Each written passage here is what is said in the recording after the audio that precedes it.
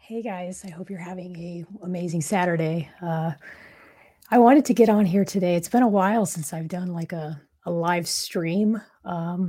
And the the story that I want to share is yesterday I presented my story of childhood trauma and severe mental abuse at the hands of a caregiver at our suicide prevention awareness training.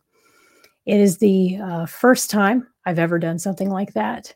Um, I've only really done a couple in-person presentations. I have noticed that by being a podcaster, I'm better at doing briefings, like in our commander's update brief. But to get up in front of people and talk about something that's so difficult to talk about was incredibly hard. But know that this is sort of the next step in what it is I'm doing, what it is I'm about, and so we had the training yesterday, and I was the second training to come up. So I was kind of nervous, just sitting there waiting and waiting. And I had the speech in my hands.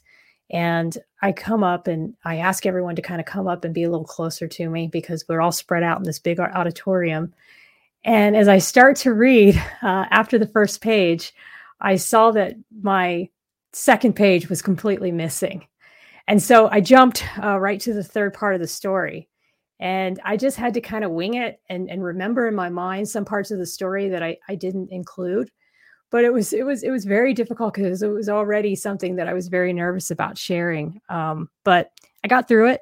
I had to leave early because I'm still kind of a little bit sick, and I didn't want to. I was still trying to social distance just because I have a little bit of a head cold, and not sure how it went over, but I hope it went well. And a very dear colleague got a few photos of it. So I'm intending to take some of those images and make this into a blog. But what I wanted to do today was just really read the whole thing for you guys. And hopefully it gives you the courage to share about a time that you've had an adverse experience. I know that for everyone, it's not going to be something with their parents. It might be something in a workplace environment.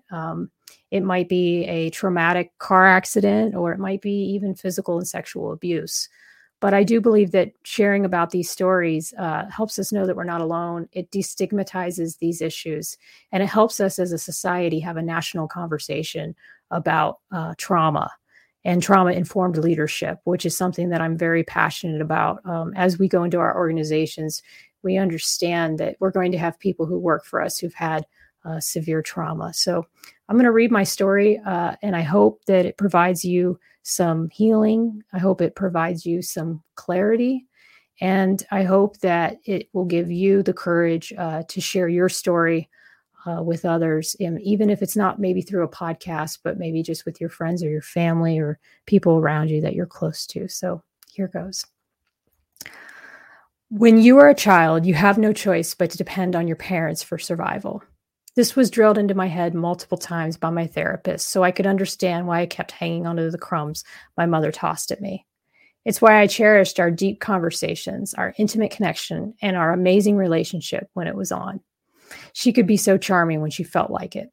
It's why nobody saw around me or around us, my brother as well, what was going on or the extent of it. There were no physical scars, and all my material needs were met. People just saw an incredibly kind father, who he is, and a charming mother. They did wonder why I was always grounded in my room, however, often for months at a time.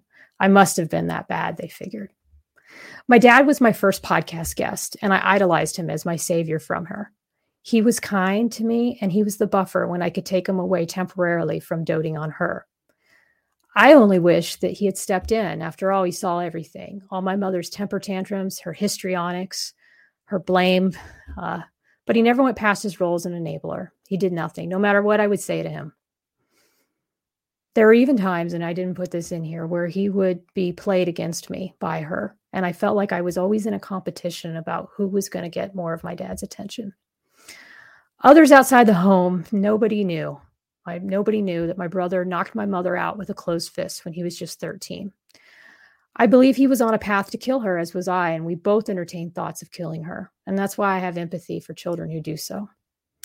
Those outside the family did not know that he was shipped off to a military school and stayed away because he fought my mother back, and he was getting into fights at school. Appearances were very important in the Pickard household, so nobody was close enough to intervene. And even if there was, after all, this was mental abuse, nothing physical and nothing sexual. And hi, Aziz. I see you on there. So here I was, left in this hellhole of a home in constant fear of my mother's wrath, hoping for the next time she'd choose to be kind, because she really was amazing when she's kind, and she still is. My brother had been my occasional protector and sometimes bully, but he was away at boarding school, unable to take some of the heat off of me. And since this time, he has acknowledged that he bullied me, and he has apologized and owned it.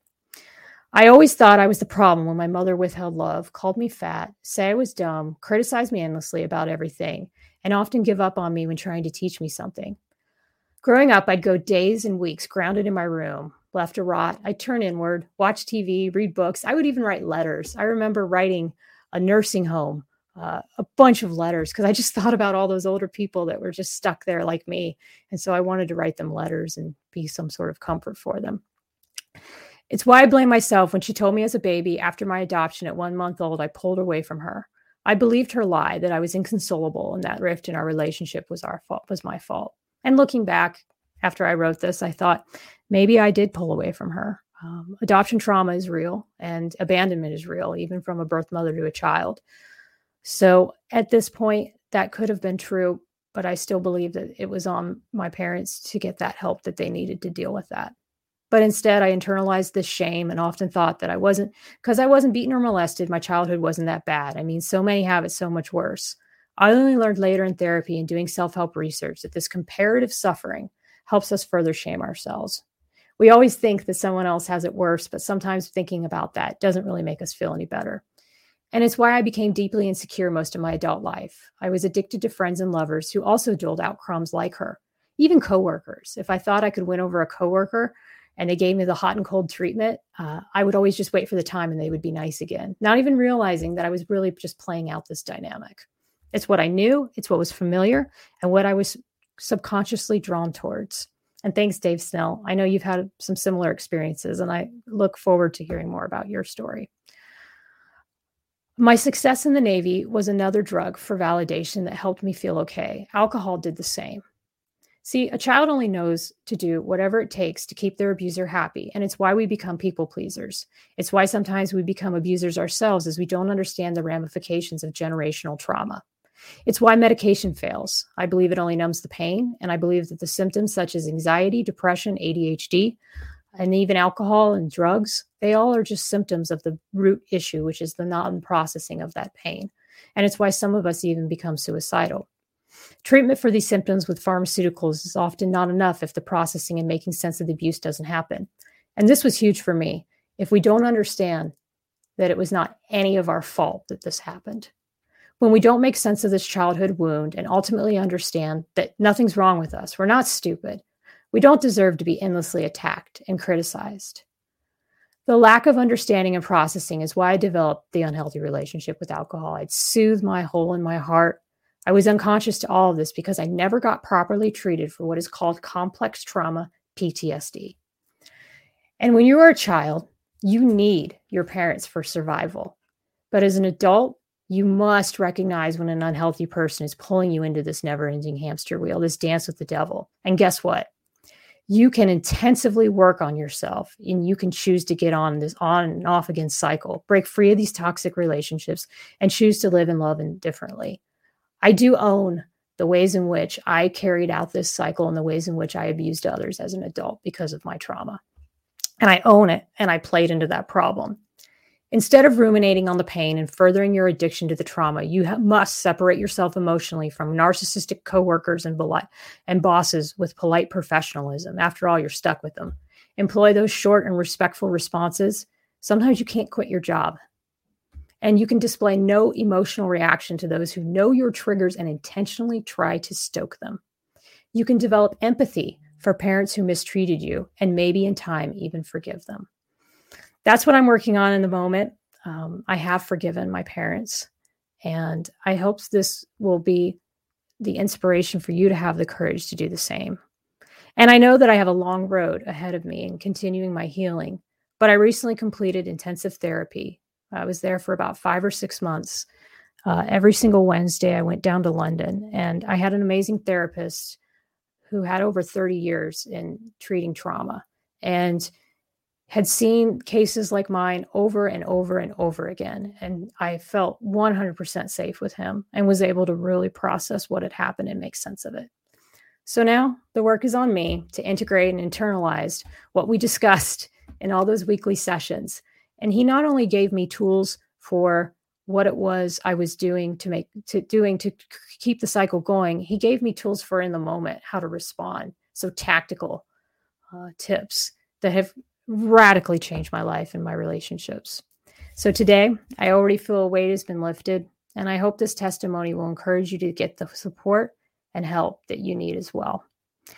Thank you for listening today. I hope you enjoy the rest of your weekend, and I hope that this provided you some comfort, some soothing, and some support. Thanks, guys. Bye now.